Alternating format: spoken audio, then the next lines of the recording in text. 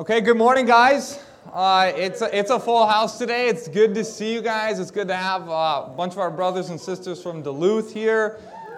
Thank you to the Singles Ministry for hosting the pancake breakfast this morning. Thank you to God for, what is it, daylight savings, where we get an extra hour.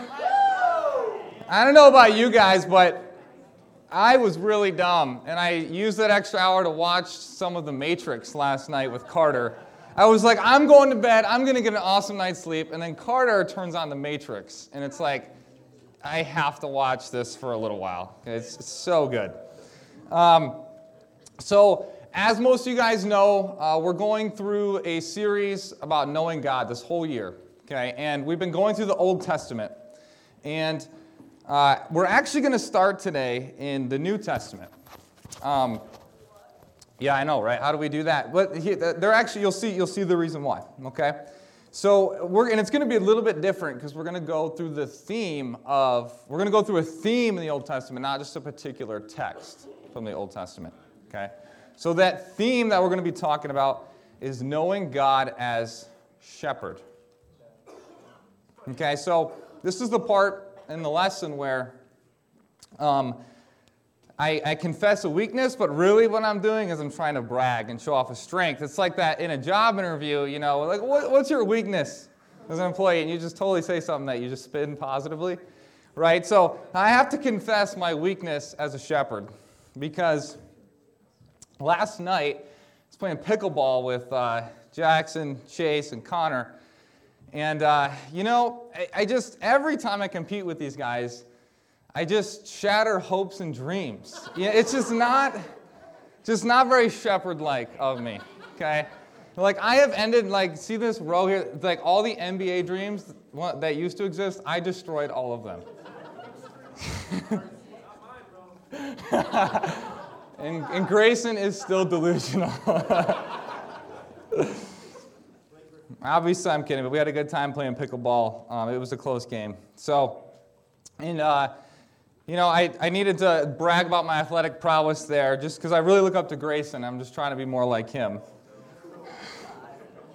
So, guys, what we're going to do, we're going to read quite a bit of Scripture today because I want us to see this theme really come alive in the Scriptures, okay? So, like I said, though, this idea where we become really familiar with it is from a particular passage in John where Jesus calls himself the Good Shepherd. So we're gonna read this in John chapter 10. Okay, so just follow along on the screen or in your Bible. It says, Jesus speaking here, "Very truly I tell you, Pharisees, anyone who does not enter the sheep pen by the gate, but climbs in by some other way is a thief and a robber. The one who enters by the gate is the shepherd of the sheep. The gatekeeper opens the gate for him, and the sheep listen to his voice. He calls his own sheep by name and leads them out. When he has brought out all his own, he goes on ahead of them, and his sheep follow him because they know his voice. But they will never follow a stranger. In fact, they will run away from him because they do not recognize a stranger's voice." Jesus used this figure of speech, but the Pharisees did not understand what he was telling them. Therefore, Jesus said again, "Very truly I tell you, I am the gate for the sheep. All who have come before me are thieves and robbers, but the sheep have not listened to them. I am the gate. Whoever enters through me will be saved. They will come in and go out and find pasture. The thief comes only to steal and kill and destroy. I have come that they may have life and have it to the full. I am the good shepherd. The good shepherd lays down his life for the sheep. The hired hand is not the shepherd and does not own the sheep. So when he sees the wolf coming, he abandons the sheep and runs away. Then the wolf attacks the flock and scatters it. The man runs away because he is a hired hand and cares nothing for the sheep." So we know that Jesus is the good shepherd. We see it all throughout his life of how, so the characteristics of a shepherd, the main ones that we're going to be focusing on today is that shepherds they provide, they direct, and they also protect. Okay, and they do so in this gentle, tender way. So Jesus right here, this is something I've been noticing about Jesus. As we've been studying the Old Testament, and then I do some reading in the New Testament as well, I've been just picking up on things where Jesus is talking, and it's like, or I'm reading the Old Testament, and then I'm like, I can like see Jesus' words in it. I'm like, wait a second, Jesus said something a lot like that. And so what I've been realizing is that Jesus, right, in John chapter 1, he's known, he's kind of, him and God and the Word of God are so enmeshed that Jesus is referred to as the Word of God. And so Jesus, he's a Jew. He knows the Old Testament so well that it's how he speaks. He speaks the words of God. The Bible at the time of Jesus was the Old Testament. And so that's what Jesus is speaking. When he's talking about being the Good Shepherd, he's actually referring to this theme that's all throughout the Hebrew Bible, the Jewish Bible. So it's not really this new revolutionary idea. Knowing God as shepherd is just part of a fundamental understanding of who God is. If we know God as shepherd, we will experience security and safety in our relationship with God. If we don't know God as shepherd, our lives will ultimately be controlled by fear, and typically more of a quiet, unsuspecting fear. And I'll explain what I mean there. So we have this teaching of Jesus in Matthew 25. And this is in the parable of the talents or the bags of gold, just depending on your translation. And what happens is the master gives three guys different amounts of gold. And his plan is to come back later and see what they did with it. And the first two men, they take the gold and they're able to multiply it. And so what the master says to them, and the master obviously being God, he says, "Well done, good and faithful servant. Now you may enter into my joy." Oh man, I want to know what God's joy is like. What that would be like to enter into his joy. And then there's the last man, there's the third man. And in Matthew 25:24 it says, "Then the man who received one bag of gold came. 'Master,' he said, 'I knew that you are a hard man, harvesting where you have not sown and gathering where you have not scattered seed. So I was afraid, and I went out and hid your gold in the ground. See, here it is what belongs to you.' His master replied, 'You wicked, lazy servant.'" So I was reading this, and it just hit me that this is probably the first time these words have ever come from this man's mouth. I am afraid. Because how often do we admit our fear so bluntly? I'm afraid. You know, I actually I struggle a lot with anxiety. I have clinical anxiety issues, okay? And you know, and I actually just use the word anxiety because it's a little more palatable than I'm just afraid all the time. But, you know, people don't come up to me and say, "Dude, why are you so afraid all the time?" You know, because it's not, I don't know, it's not that obvious. Like, I don't know, maybe some of you it is, but it's not that obvious where people are just constantly like, why are you so afraid? What is going on? And so I guarantee you no one came up to this man and was like, "What? Why are you so afraid?" No one said that to him. But he says these words, and he says them once it's just a little too late. You know, it wasn't a fear that was obvious, right, to everyone around him. And so if it wasn't that, then what must it have been? It was this, right, this underlying quiet insecurity. At the root of it was this misunderstanding of who the master was. He says, "Master, I knew you were a hard man." And that's obviously not who the master really is. He's not a hard man. He's the shepherd. He is the tender of the flock. And he didn't realize it until it was too late, until he was too far gone. He's too far off the path. He took what God gave him, he buried it in the ground, and it amounted to nothing. Like I've mentioned, the characteristics of a shepherd are we're going to break these down a little bit. Provider, director, and protector. So what we're going to do next here is I'm just going to read I think 3 or 4 Old Testament passages. I'm just going to read them. We'll talk about them after. But I really want you to take advantage of this time where we're just going to read God's word and soak it in. Because guys, whatever I say up here today, hopefully it brings you some refreshment, but you will get thirsty again. And this, what we're about to read, is the water where you will never thirst again. Isaiah 40:11. He tends his flock like a shepherd. He gathers the lambs in his arms and carries them close to his heart. He gently leads those that have young.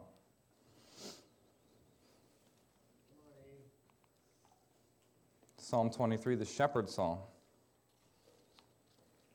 The Lord is my shepherd. I lack nothing. He makes me lie down in green pastures. He leads me beside quiet waters. He refreshes my soul. He guides me along the right paths for his name's sake. And even though I walk through the darkest valley, I will fear no evil, for you are with me. Your rod and your staff, they comfort me. You prepare a table before me in the presence of my enemies. You anoint my head with oil. My cup overflows. Surely your goodness and love will follow me all the days of my life, and I will dwell in the house of the Lord forever. Now we're going to read from Ezekiel 34, verse 11. For this is what the sovereign Lord says. I myself will search for my sheep and look after them. As a shepherd looks after his scattered flock when he is with them, so will I look after my sheep. I will rescue them from all the places where they were scattered on a day of clouds and darkness. I will bring them out from the nations and gather them from the countries, and I will bring them into their own land. I will pasture them on the mountains of Israel, in the ravines and in the settlements of the land. I will tend them in a good pasture, and the mountain heights of Israel will be their grazing land. There they will lie down in a good grazing land. There they will feed in rich pasture on the mountains of Israel.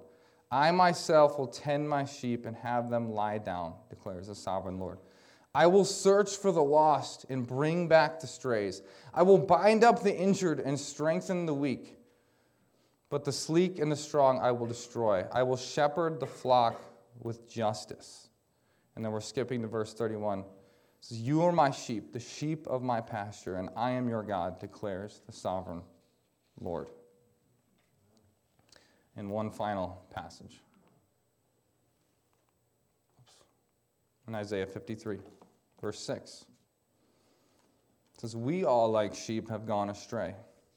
Each has gone his own way, and the Lord has laid on him the iniquity of us all. Okay, guys, so I want to talk about this a little bit. It's amazing. It's amazing just to read about God, the way he speaks about being a shepherd. The way, the words, tending the flock, giving them good. Israel was the promise. It was the land of milk and honey. It was extremely fertile. It was a great place to have sheep. And it was an amazing climate, everything. It was just perfectly set up. And then when the sheep go astray and they scatter, God's like, I'm going to bring them all back to the good land where they can be safe and secure. So today I really want to focus more on the love of the shepherd than on the stupidity of the sheep. Okay? We all know that sheep are stupid. And I don't know, anytime if you've heard a lesson about shepherd or Psalm 23, that always gets brought up, that sheep are just so dumb, and here's why. Okay, we'll talk about that a little bit, but I really want to focus on the love of the shepherd. The reason we read that last passage there is because I do want to touch on the fact that the Bible teaches that we are like sheep, right?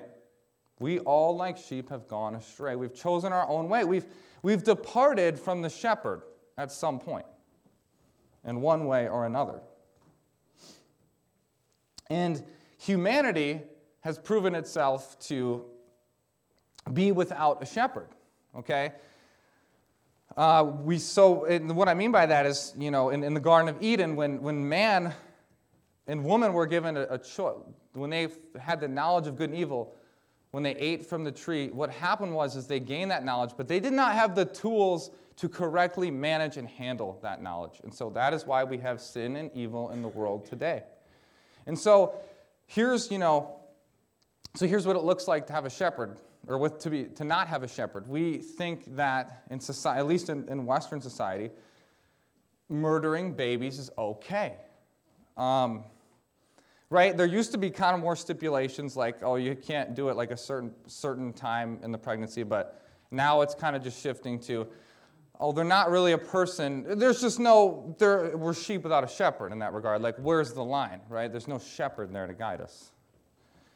It's okay, it's completely okay and acceptable to get hammered drunk. So here's where the world comes in and says, well, you just don't drive. Just don't drive. But it's okay. You can do whatever you want. It's totally okay. Socially acceptable. This is what, actually I was talking about this, I think it might have been Grace and somebody this week, about how often we've seen coworkers come into work, obviously not when we were working for the church, and and it's like they miss a shift because they're hungover, and everyone's like, oh yeah, that's cool. It's like, wait, what? Like, I got yelled at for being 10 minutes late because my car broke down, and they get a pass for a whole day because they are hungover?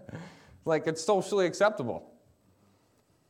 You can watch as much pornography as you want. Just as long, but let's just draw the line with your children. You can't watch child pornography. Then that's a crime. But everything else is okay. It's sheep without a shepherd. And here's the thing about sheep, talking about the stupidity of the sheep. This is true. Sheep will literally eat all of the grass in an area. So they come to an area, a pasture, and they eat all the grass. And they will not move from this patch of grass. They will eat all of it, and they will starve to death unless someone takes them and leads them to a new pasture. They will literally starve to death. And, I honestly think that's not too much different from us. I think that's why the Bible is so accurate when it says we are all like sheep. Because we keep going to get fulfillment in the same area that keeps not giving us fulfillment. We keep trying, and we keep trying, and then pretty soon we starve our souls to death. Here's some of the things that we do. We kill. Literally, people get killed because in a search of fulfillment. People assault others. People steal. People lie. Okay, and this one maybe hits a little more close to home. People manipulate others. We manipulate others to get what we want. We spin things, right? We put a little spin on something to make ourselves look a little bit better. We're trying to get what we want, trying to get a good reputation, whatever it is that we're after. We do these things to be fed, to feed our souls, to get what we want. But it doesn't work. It doesn't work, but we keep trying, but it doesn't work. We're like sheep. And if you're in that boat, this is what the Bible teaches, that we're like sheep. So if you're in that boat of, I don't think I'm a sheep, then you're just proving yourself to be dumber than all the other sheep because you don't know that you're a sheep.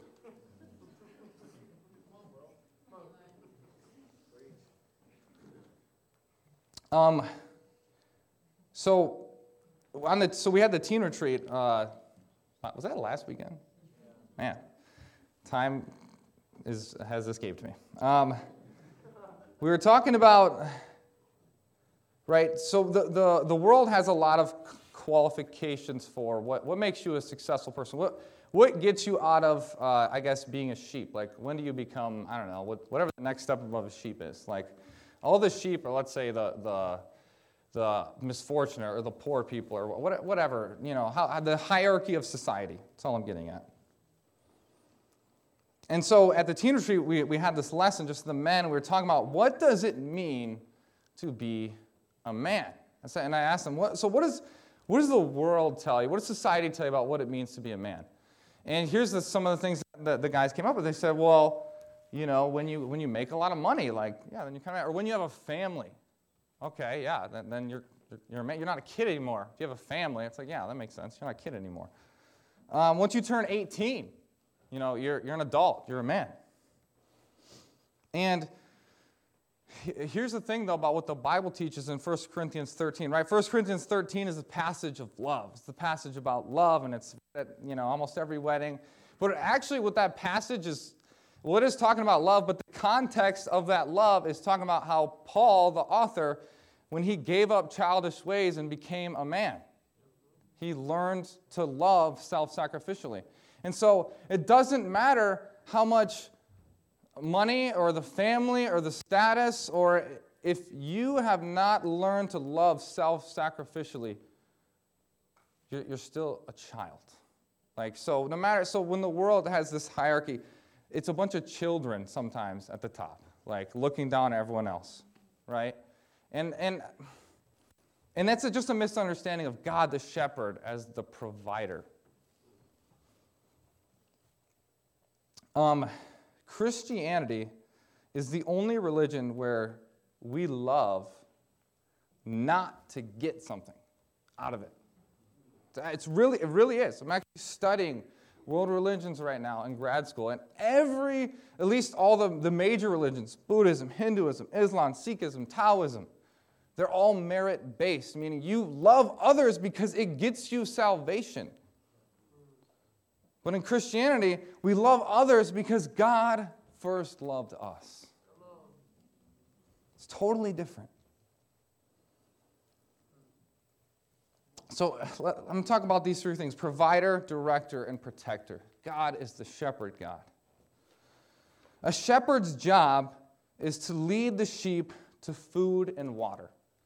So the sheep follow the shepherd wherever they go. And so, right, if the grass, if they're running out, the shepherd, all those sheep will die unless the shepherd leads them to somewhere else. And it's interesting, what a shepherd will do if struggling for water supply is a shepherd will dig a shallow well. That's the shepherd's job. If there's no water for the sheep, okay, now the shepherd's got to figure out where to get water. So start digging. And that's, when we think about the God relating to us in that way. If we can't find water, he's like, well, let me dig you a hole, and maybe then we'll find some. During the winter months, a shepherd, in some parts of the world, it becomes very, very difficult to feed sheep in the winter months. And what a shepherd will do is will cut down trees so that the felled trees will still have some vegetation on them, and then the sheep are able to eat from that. Or if you have a small herd and you're in a very cold climate, the sheep actually all live in the house. And you take your family and you live on the upper floor, and the sheep get the main floor. Isn't that crazy? So think about a shepherd's job is 24/7 around the clock, because the shepherd, right, has to make sure all their needs are provided for. Shepherd also has to protect the flock, because things much stronger than sheep, wolves, coyotes, they come after the sheep, and the shepherd's job is to keep them away. It never stops, right? And at night is a lot of times when these predators hunt. So all day, all night, the shepherd is at work.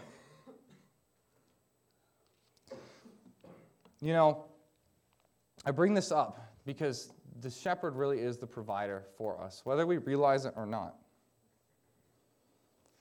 1 Corinthians 4:7 says, "For who makes you different from anyone else?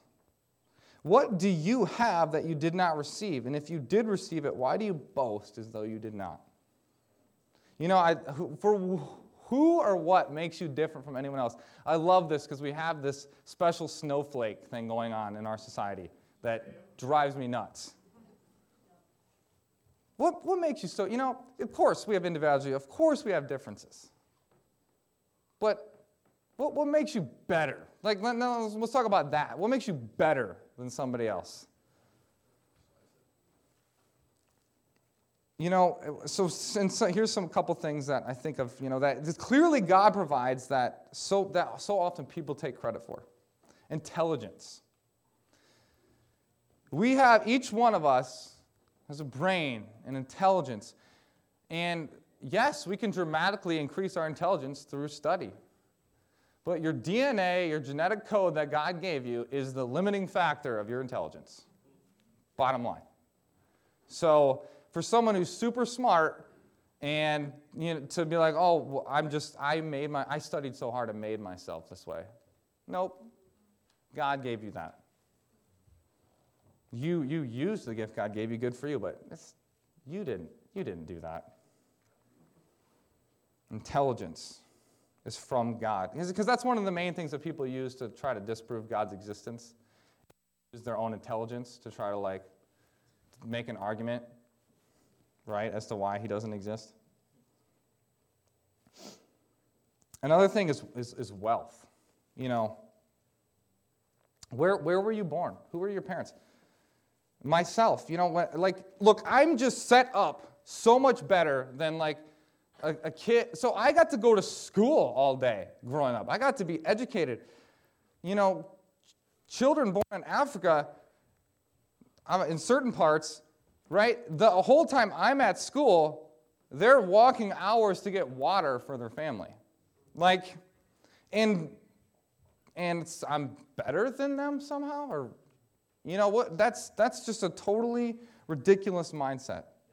God provides. So every blessing that you have in your life, every good thing that you have in your life, it was given to you. Trace it back. It was given to you. You did not earn it. And do not boast as though you did. God, the shepherd, is the provider. He fells the trees. He leads us to pastures. He leads us to water. We simply follow. I love that God he'll go to great lengths to provide for us. He's went to such great lengths to provide for me and my life. Director. Actually, I'll get to that in a second. Director. So what God does as the shepherd is he leads us to pasture, and then he leads us onto the next pasture. Another thing that God does as director, as the shepherd, is he leads the sheep back home. So during the day, the sheep, they go out to pasture, and they get spread out a little bit. And here's the thing about sheep. They actually do not have a locality instinct, meaning they don't know where home is. You know how your cat or your dog, you let them out, and if they just go roam around, they find their way back home? Sheep do not have what's called a locality instinct. So if they basically lose sight of home, they are like, where am I? Just completely lost. So the shepherd, he brings them back. One of the ways that the shepherd does this is when the sheep get really scattered, he actually has a slingshot, a sling and a stone, right? David was a shepherd, sling and a stone. And he'll sling the stone super far so that when the pebbles hit the ground, if the sheep are standing by, they'll notice, oh, it's time to go back. So that's one tool of the shepherd, and we see it's just cool that David, that's why he was good with a sling. So God, he puts little pebbles and tries to get our attention. Oh, maybe I should go back home. Maybe I should go back to God. Right? And if that doesn't work, right, because that doesn't always work, let's be honest. We just ignore the pebbles or we don't see them. Then the shepherd goes and gets them himself.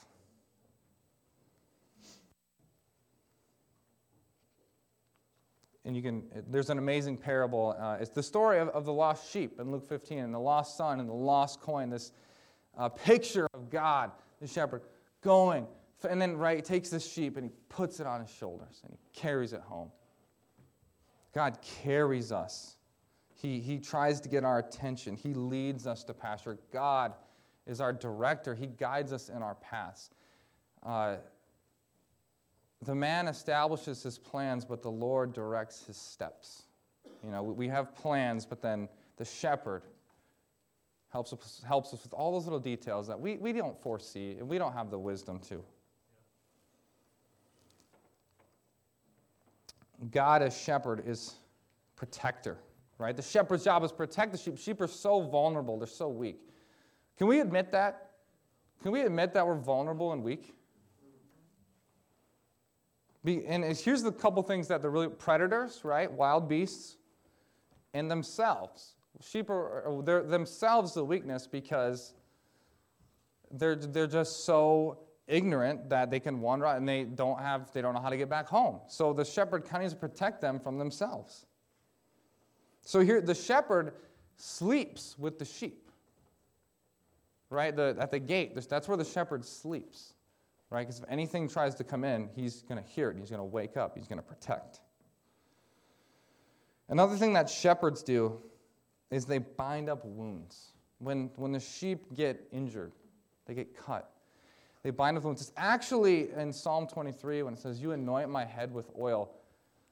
What David is most likely referring to is one of the shepherd's main tools was olive oil, because that's what they used to bind up the wounds of the sheep.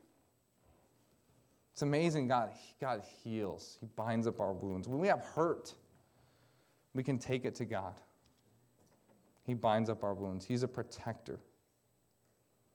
Another way that God protects us is with discipline and with boundaries. You know, this is incredible. I found this out, that what a shepherd will do with a sheep that has continually gone astray, right? It just kind of keeps wandering off, is that the shepherd will break every one of its legs and carry it until all of its legs heal. And then that sheep will never leave the shepherd's side ever again once he does that. Psalm 89:32 says, "I will punish their sin with the rod," the shepherd's rod at that. "Their iniquity with flogging, but I will not take my love for him, nor will I ever betray my faithfulness." When we sin, when we stray, and we go stray repeatedly, you know, we sometimes get all of our legs broken. And it sucks. But the steadfast love is not removed from us. That's the love of a shepherd. Not that a hard man would just break our legs and leave us. The shepherd puts us on his back until we are healed. So I just want to share with you guys a story of myself being humbled. Would you guys like to hear that? Where God kind of broke all my legs and then carried me. So when I was in college, and I just want to show you guys the discipline of God, the boundaries that God puts, they're such a good thing. They're an amazing thing. They protect us. So even as painful as they might be at times, they serve such a great purpose. So when I was in college, I was obsessed with bodybuilding and weightlifting. And what I did is I also became a Christian at this time, and I kind of used it was a good cover. I used a lot of spirituality to be a good cover for this obsession, okay? And so, yeah, as long as I went to great lengths, so if I work out 3 hours per day, then I can kind of no one can really say anything if I read my Bible for 3 hours a day too. Oh, what are you going to say? Scheming, right? How can I nurture this idol that I have, this thing that I love? And at the time just got my security, my worth from. And then so what happened was I had a bad shoulder injury and it required surgery. I was okay. So then I started scheming. It's all right, I'm not going to have this, my shoulder. I was I am just going to work these bad boys. Twice, right now I don't have to work this, so now I can work this twice as much. Just get yoked. That's where I'm going in my mind. And And then 2 weeks before surgery, I'm playing basketball, and I snapped my ankle. Like, that sucker snapped. It was bad. It hurt so bad. Ugh. Right? So then I'm like, I can't use my arm. I can't use my leg. And this also is at the same time where I was having a lot of health issues, and I was diagnosed with what's called Crohn's disease. And so I'm not going to get deep into that, but essentially what that means is my body was in full-fledged attacking itself mode. So my immune system was going haywire and just attacking me. And it resulted in, I was just super sick and just internal bleeding like no other. And it was bad. It was dark. It was painful. And so this is me. I got a sling, and I have a boot on my ankle, and I have a cane. And I'm just sick. And so this is me at the mall. I was at the mall. And this woman comes up to me, and she goes, "Oh, my God, what happened to you?" I kid you not. It was like, it's a long story. I mean, nothing happened. I just jacked this up, jacked that up, and, I just looked bad. And so I was sick. And,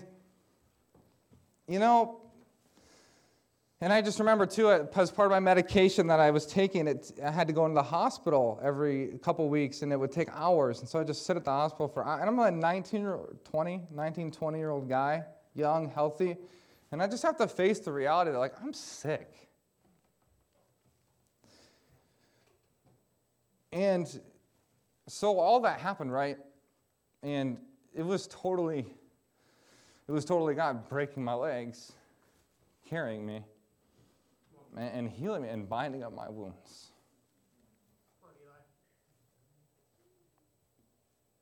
So when we're going through those times, it's difficult, obviously.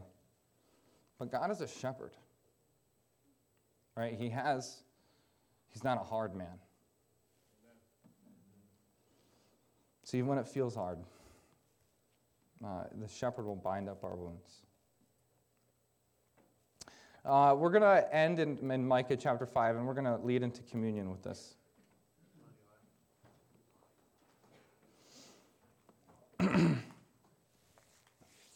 Micah chapter 5, verse 2. It says, "But you, Bethlehem, Ephrathah, though you are small among the clans of Judah, out of you will come for me one who will be ruler over Israel, whose origins are from of old, from ancient times.